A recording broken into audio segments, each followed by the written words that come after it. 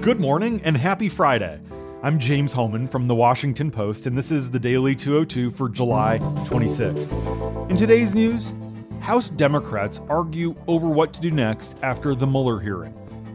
As Puerto Rico's governor prepares to quit, allegations about the next one emerge, and hate rears its ugly head in Mississippi. But first, the big idea. A recent tweet from Alicia Hernan, whose Twitter account described her as a wife, mother, and lover of peace, did not mince words about her antipathy for President Trump. But Alicia is fake. Her tweets directed at various people aren't from an American voter venting frustration. The account was what disinformation researchers call a sock puppet, a type of fictitious online persona used by the Russians when they were seeking to influence the 2016 presidential election. But this was Iranian operatives working from Tehran, not the Russians. They created @AliciaHernan3, complete with a picture of a blonde woman with large, round-framed glasses and a turtleneck sweater. It was one of more than 7,000 phony accounts from Iran that Twitter recently shut down. And Iran is far from the only nation that has, within its borders, substantial capacity to wage Russian-style influence operations in the U.S. ahead of the 2020 election. That means American voters are likely to be targeted in the coming campaign season by more foreign disinformation than ever before, especially because these countries have been emboldened by Russia's success. A new Senate Intelligence Committee report released last night found that Russia began targeting the U.S. election system as far back as 2014, and that the attacks continued into 2018. Researchers say a short list of countries that host online influence operations with a history of interfering across borders have the ability to impact the 2020 election. These include Saudi Arabia, Israel, China, the United Arab Emirates, and Venezuela.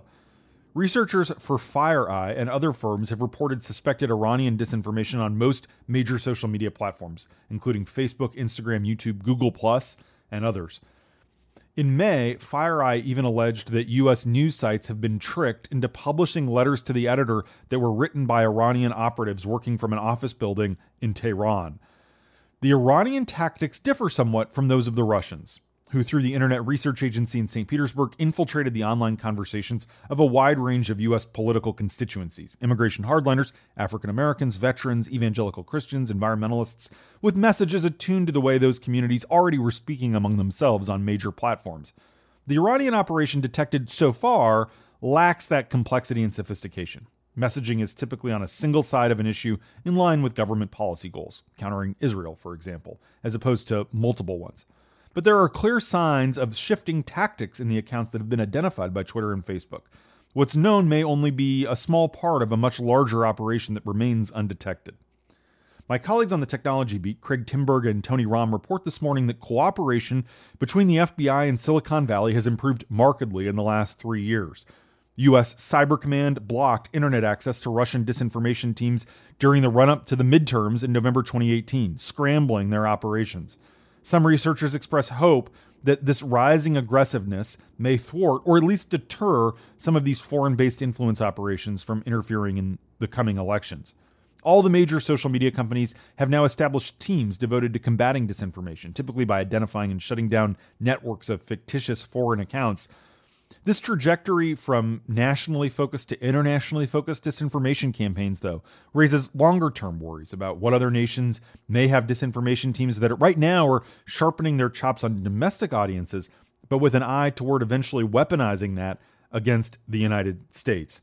In addition to those with known foreign disinformation capabilities, there are numerous nations, Turkey, Egypt, the Philippines, Qatar, Mexico, and others, that now use such tactics mainly to influence domestic politics, but could pretty easily turn their attention to foreign targets.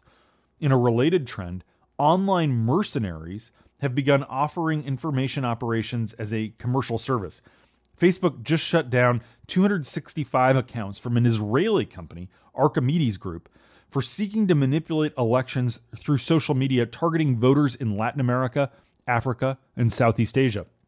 The company boasted on its website that it could, quote, use every tool and take every advantage available in order to change reality according to our clients' wishes. It's a brave new world out there on the internet. Be careful. And that's the big idea. Here are 3 other headlines that should be on your radar as we end this week.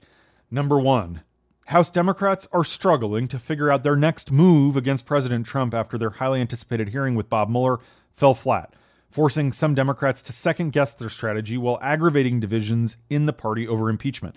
And this is happening as the House leaves town for a 40-plus day recess.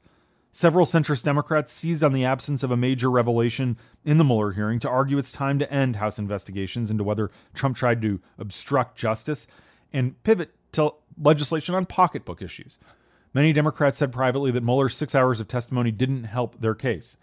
Congressman Anthony Brindisi, a Democrat from upstate New York, who ousted a Republican incumbent last year by fewer than 500 votes, said anyone who was looking for the smoking gun didn't get it.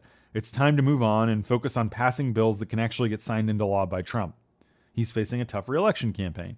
But that plea had no effect on pro-impeachment Democrats who were digging in, insisting that House oversight of Trump and his administration has been ineffective and that they need to be more aggressive, not less. In a closed-door caucus meeting late Wednesday night after Mueller's testimony, proponents tried to convince Nancy Pelosi to move ahead on impeachment. She resisted. Meanwhile, Congresswoman Katherine Clark, a Democrat from Massachusetts, the vice chair of the House Democratic Caucus, called for an impeachment inquiry. As 7th in line to Pelosi, that makes her the highest-ranking House Democrat yet to call for an impeachment inquiry. 3 other Democrats also publicly supported the impeachment process following the Mueller hearing. But what that means is that 98 Democrats have backed the start of impeachment proceedings, according to a count we're maintaining. That is 42% of the Democratic caucus, which means the majority of members are not on board. Number 2, the woman currently poised to replace Puerto Rican Governor Ricardo Rossello when he officially steps down on August 2nd after resigning in disgrace is also widely loathed by the people of Puerto Rico. Justice Secretary Wanda Vázquez Garced is already drawing the ire of many Puerto Ricans. Just as quickly as the Twitter hashtags endorsing Rossello's ouster appeared, a new one has started trending. Hashtag Wanda Renuncia. Fresh spray paint in Old San Juan has obscured the Resign Ricky graffiti with new messages saying, not Wanda. Under the Puerto Rican Constitution, the Secretary of State is supposed to succeed the governor, but that position's vacant because the previous secretary resigned earlier this month because of his participation in the same lewd group text chains with Rossello. So then the Justice Secretary comes next. But Vázquez Garced is deeply distrusted, dogged by accusations that she's mishandled the prosecutions of members of her own party, the pro-statehood New Progressive Party. She faced fresh allegations of misdeeds from Puerto Rican news outlets yesterday, which she called false and defamatory. But many who continue to protest in the streets complain that her history is the only Secretary of Justice ever to be charged with, and later cleared of, criminal activity, along with her public spats with party leaders, delegitimize her authority. With a week remaining in office, Rossello has time to negotiate the appointment of a new Secretary of State with the leaders and various factions of his party, which controls both legislative chambers. Speculation about the names of potential candidates is less important than the criteria the governor and lawmakers set for a successor. The island needs a leader who can be confirmed by the House and the Senate and is willing to tackle one of the worst fiscal and political crises in Puerto Rico's history for the next 18 months, the remainder of Rossello's term. That person also must know how to navigate Washington with enough integrity to restore trust from Congress and among private investors.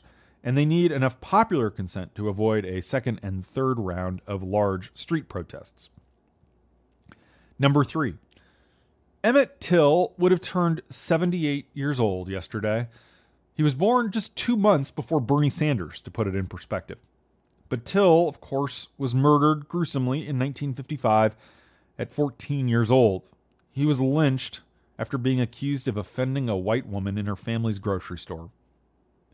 Fast forward to yesterday. 3 students at Ole Miss were suspended from their fraternity house and may now face a civil rights investigation after an Instagram photo in front of a shot-up Emmett Till memorial was widely publicized.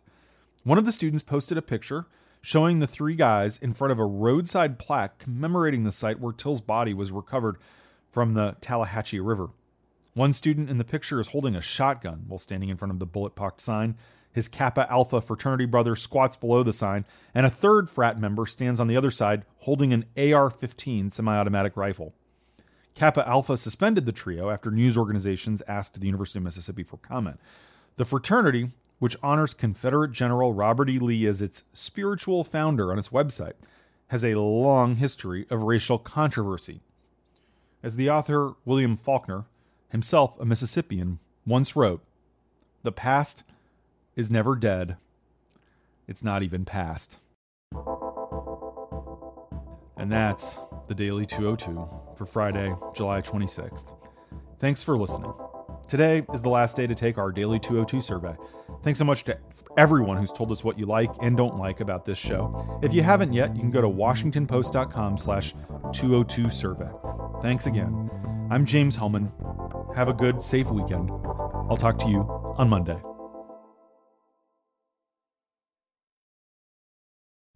Hi, it's Lillian Cunningham, host of the Washington Post's presidential and constitutional podcasts. Come with me on my next podcast journey, Moonrise. Moonrise reexamines the story you thought you knew about why we went to the moon. I dig into newly declassified documents and presidential records, closed-door political deals, the Cold War nuclear arms race, and even the history of science fiction to tell a new story about space. It's one that's darker, but also truer than the story you've probably heard before. And it has a lot to tell us about ourselves as Americans and as humans. Subscribe now on your favorite podcast app or at washingtonpost.com/moonrise.